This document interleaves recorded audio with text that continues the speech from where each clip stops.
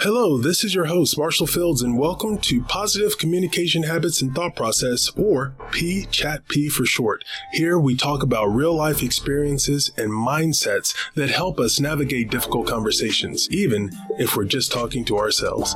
We can change the world by changing how we talk to it. Hello. I am so excited to have our guest today with us. It's going to be an awesome show. I think you'll be entertained, educated, inspired, encouraged. I have today none other than Dr. Serenity White. She's Associate Director for the Social Innovation for the Office of Technology and Commercialization, where she develops and manages new innovation and entrepreneurship programs focused on inclusive innovation and creating equitable access to entrepreneurship and innovation training for underrepresented innovators at UK and in Kentucky. Serenity earned her doctorate from the University of Kentucky in policy, measurement, and evaluation. Her research interests include equity and access to opportunities. Serenity employs a hard science approach through a lens of cultural competency of her theoretical orientation. She is passionate about advocating for those who struggle to access opportunities available for them. She also taught high school for 8 years, served as an associate dean for diversity and international student services at Transylvania University. She worked in city government. She works in city government and served as the Gatton Honors Pathway Director and Co-Director for Diversity, Equity, and Inclusion for the Gatton College of Business Economics. Some things that folks have said about her, and yes, she'll find out I have been snooping on her social media presence.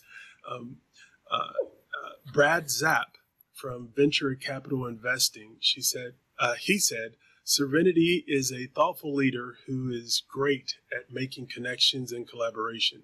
The sign of a true leader is the ability to make people feel welcome and part of a team. And then Haley McCoy, President and CEO at Kentucky Association for Economic Development, said, I'm thrilled our Commonwealth has such a skilled leader as Dr. Serenity Wright, who can identify and address the core issues in these important DEI contexts and guide us toward an effective path forward.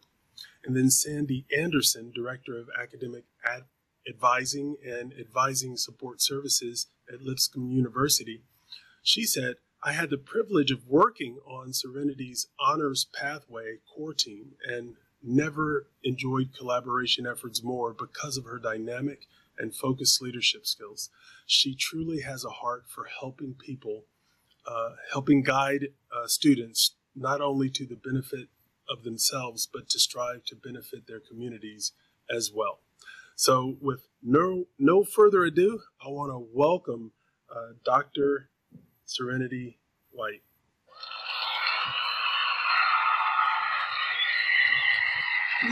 Well, thank you. That was lovely. So happy to have you here. I really appreciate you taking some time to hang out with me and, just get to know you and talk about some topics that I know our folks will want to hear about. So how's your day been so far? So far, so good. Public schools are out today for election day. So, it's always kind of a wild card when you're working from home with children. Oh, yes. I am aware. Before we started recording, because this is a home studio, I walked out of the office and I said, now look, all right, yeah, Dad's about to be recording. Mm-hmm. Yeah. That's right. Yeah, pretty sure there was a pillow fight down the hall, and I was like, we're just going to close all the doors. Like, I don't care what you do, but don't open a door. Just don't open the door. Keep the door shut. Whatever you do, stay in there. I want everyone to get to know you a little bit better. I've had the pleasure of working with you a few times and even getting to visit your workplace. But I love to learn about people through what they've posted. So we're going to talk about what you posted. And I'm just going to show you All some right. pictures. We'll have some dialogue about it, and we'll even unpack some things a little further. But tell me about this. Are you? What's going on here? I do not love having my picture taken. I just don't. I don't feel. Some people are just naturally photogenic and that they love having their picture taken, and I just don't. But I feel obligated to do, maybe socially bullied is a better word, to do, required milestone photos, right? So that, I don't do annual family photos because I'm just not that with it. But, once every 3 to 5 years, we'll do family photos. So this was several years ago, and we were working with a wonderful photographer, who just understood, like, dressy, traditional photos is not my vibe. Like, most days I'm like, did I shower today or this week? Or I actually don't know when it happened, right? There's just too many things in life, right? Did the kids get fed? Did I get all my work done? Who's doing laundry, right? There's too many other more important things. So I was like, I don't want traditional photos. Like, we can do that because I feel obligated to, but I would really rather do something that's more fun or adventurous, like we don't get dressed up and go to dinner. Like, we play in the dirt and go for hikes, and we're highly competitive. So she was like, well, why don't you Google some action photos, and how would you like to represent that, right? She said, is it games that you all play? And I said, no, because we can't play them anymore because now we're angry at each other. So it can't be things that we used to do together, because we're too competitive for that. So I found some photos of people doing acro yoga, and I just screenshotted a bunch of photos. And then we were actually in Mexico, for vacation. Again, this was several years ago.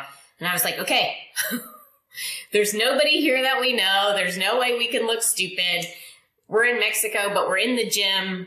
So let's just figure it out. And we crashed more times than we were successful, because we didn't actually know how do you get there? Like, I don't know. So based on the pictures, we just tried to figure it out. And this is how we chose to represent who we are as a couple. Well, I mean, that's the beauty of a photograph. Like, if you catch it, it's there. So as far as the whole world knows, you are like this super yoga acrobatic when I said, oh, is she into yoga?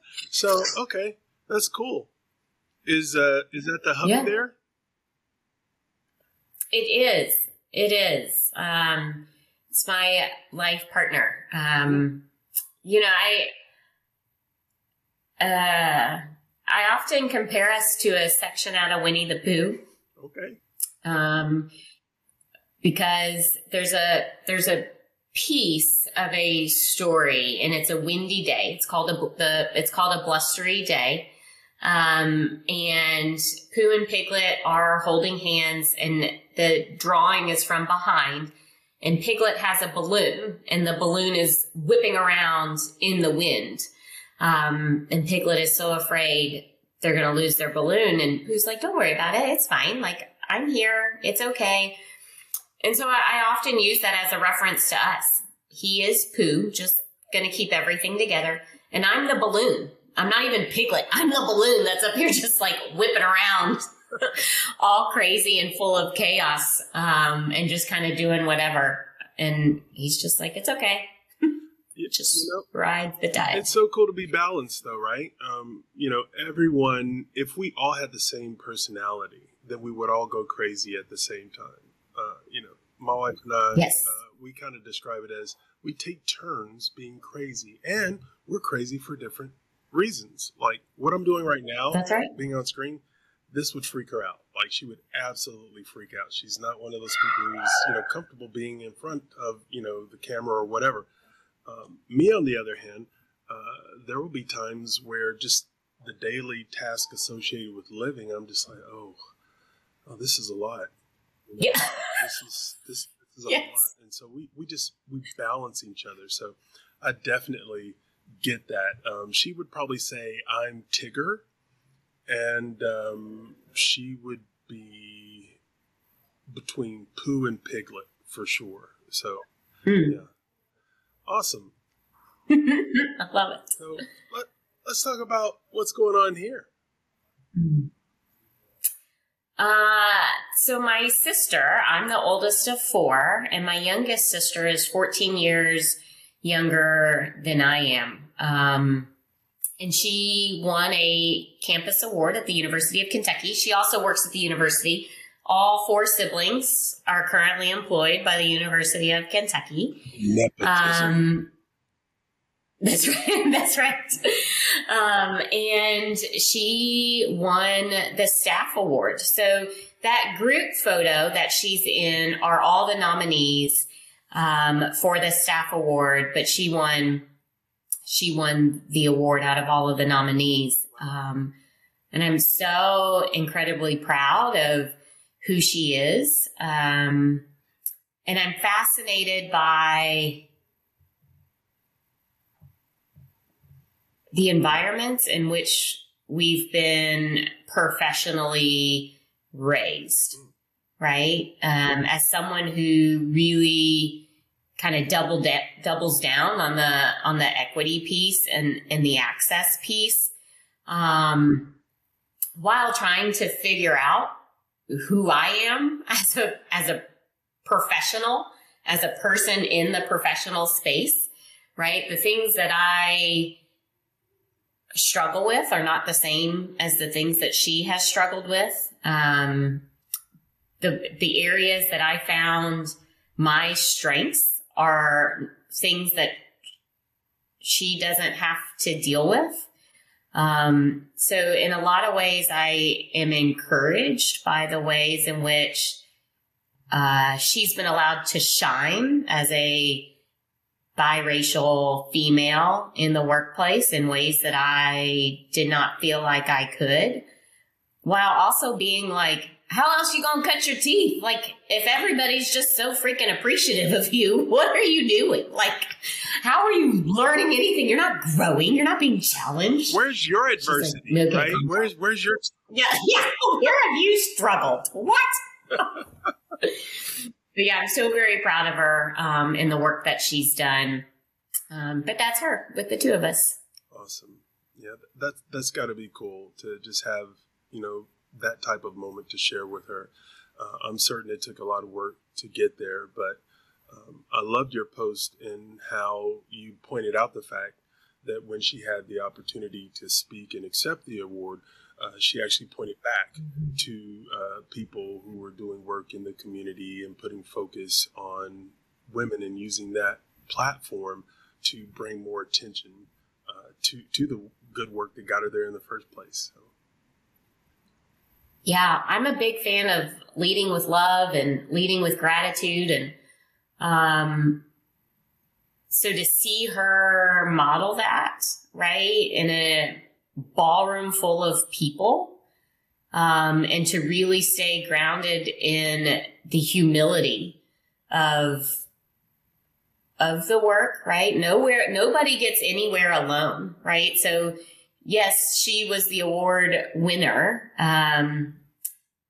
but she didn't get there by herself. So to watch her model that gratitude and to lead from that space and take advantage of the moment to model that, yeah, it was really cool. So speaking of leading, we have another image here, and I had to throw some text in because I loved everything about this post. There are a lot of buzzwords going around these days. But when I saw Humanize, I said, "Oh, people need to see this." So tell me what's going on in this photo. Yeah, so I had the amazing opportunity to speak as part of the Good Business Summit in Louisville. This was really a facilitated conversation between myself and Winnie about equity work, right? And our different focus areas inside of that and how we do that. And not from a philosophical standpoint. This wasn't about making the case. It was about tools, right? And really, how do you do it?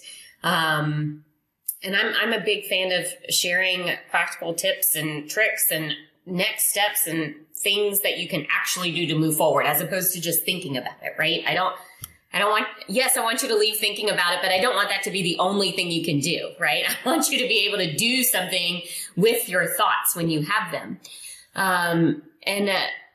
The biggest takeaway for us was in this piece about humanizing the work that we do, especially when it comes to things related to equity or expanding access.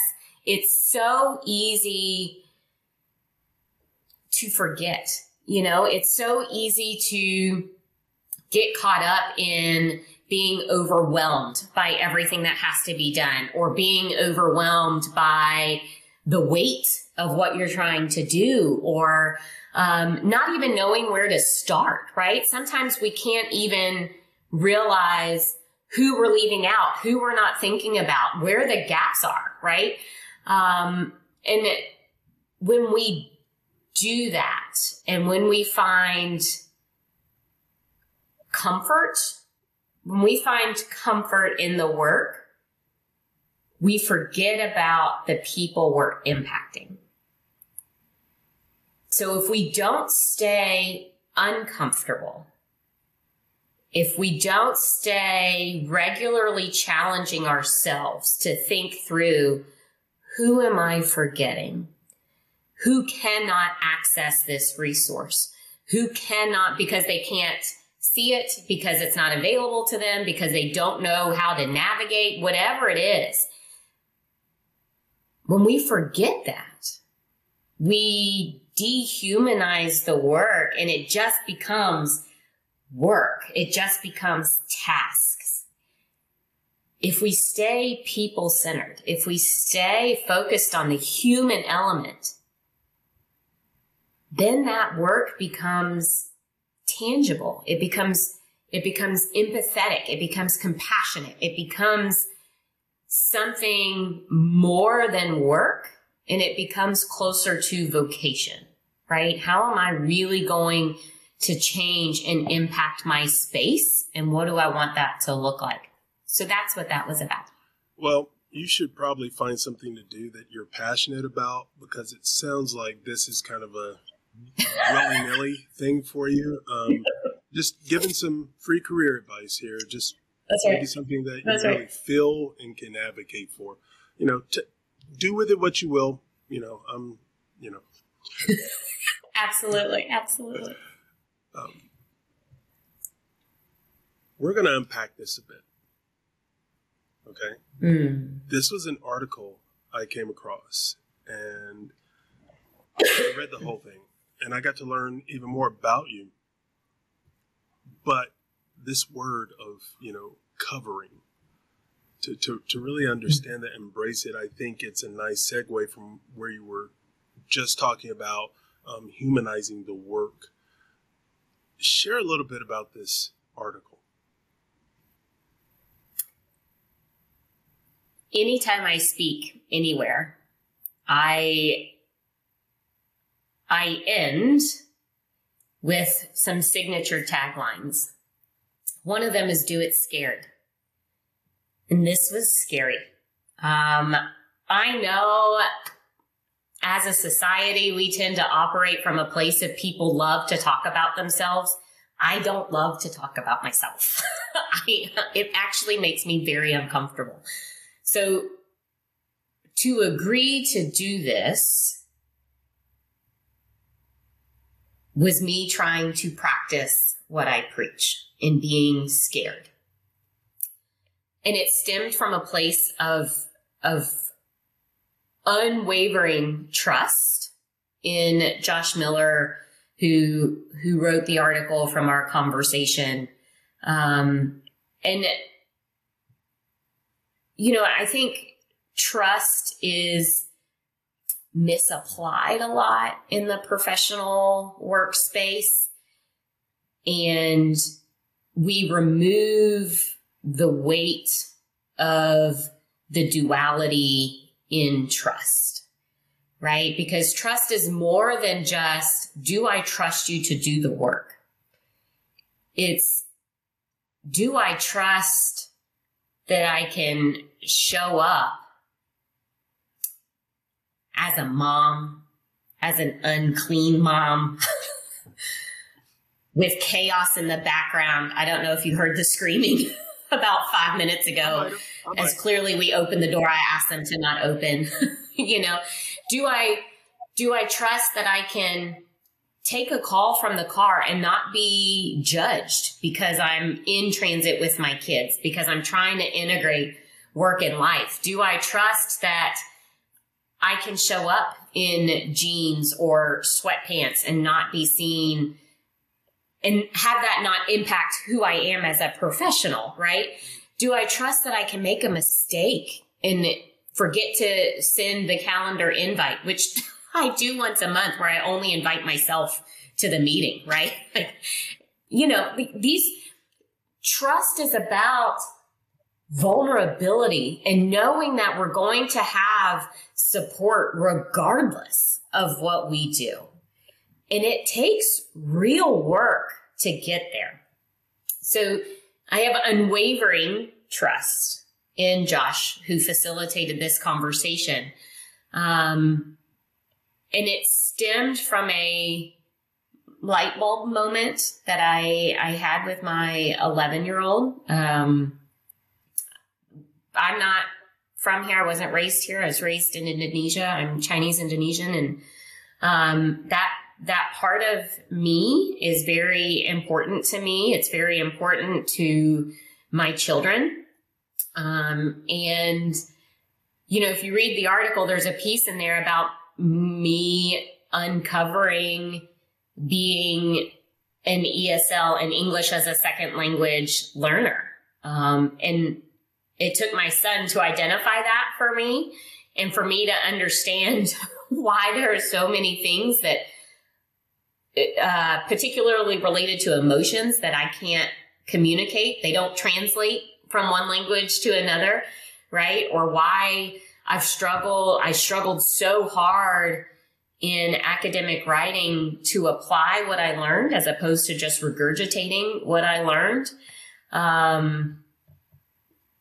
But it really took trust from a leader, empathy and compassion. And that doesn't mean it's all warm fuzzy, right? That it was always perfect. But the leadership that I was talking about in this article, there were challenges and there were disagreements, but they were respectful. They always stemmed from a place of how do I become better? Even when I messed it up, I was never scared to say, this is what happened. I was never scared to say, I don't know what to do, but found myself running to this leadership to say, this has never happened to me. I don't even know where to begin. I don't even know how to frame the conversation, right? And to be told, don't worry about it. Just start talking. We'll figure it out. I think. No, go ahead. Go ahead. I was just in doing that, right? And having that modeled for me, it allowed me to uncover different parts of me and to become proud of these elements that I not just hadn't exposed before, but hadn't even internalized or acknowledged before. Thank you all for tuning in. This concludes episode 5, part 1 of Building Equitable Communities, Fostering Greatness and Humanizing Your Work. Check out part 2, where we discuss communicating in a way that promotes psychological safety, using empathy to humanize interactions and celebrating our uniqueness, leading people with sustainable approaches. We also spin the wheel of topics. My guest will spin the wheel of topics. Whichever topic it lands on, they must answer a series of questions that progress in difficulty with zero preparation. The topics include religion, economics, entertainment, education, labor, law, politics, sex, and war. Stay connected, like, and subscribe. If you like this episode and if you like PChatP, you can find and subscribe on all major podcast platforms. You can support us at pchatp.com. We hope you join us in changing the world by changing how we talk to it. This episode was directed and produced by Marshall Fields with music and audio engineering by Chris Bergeman.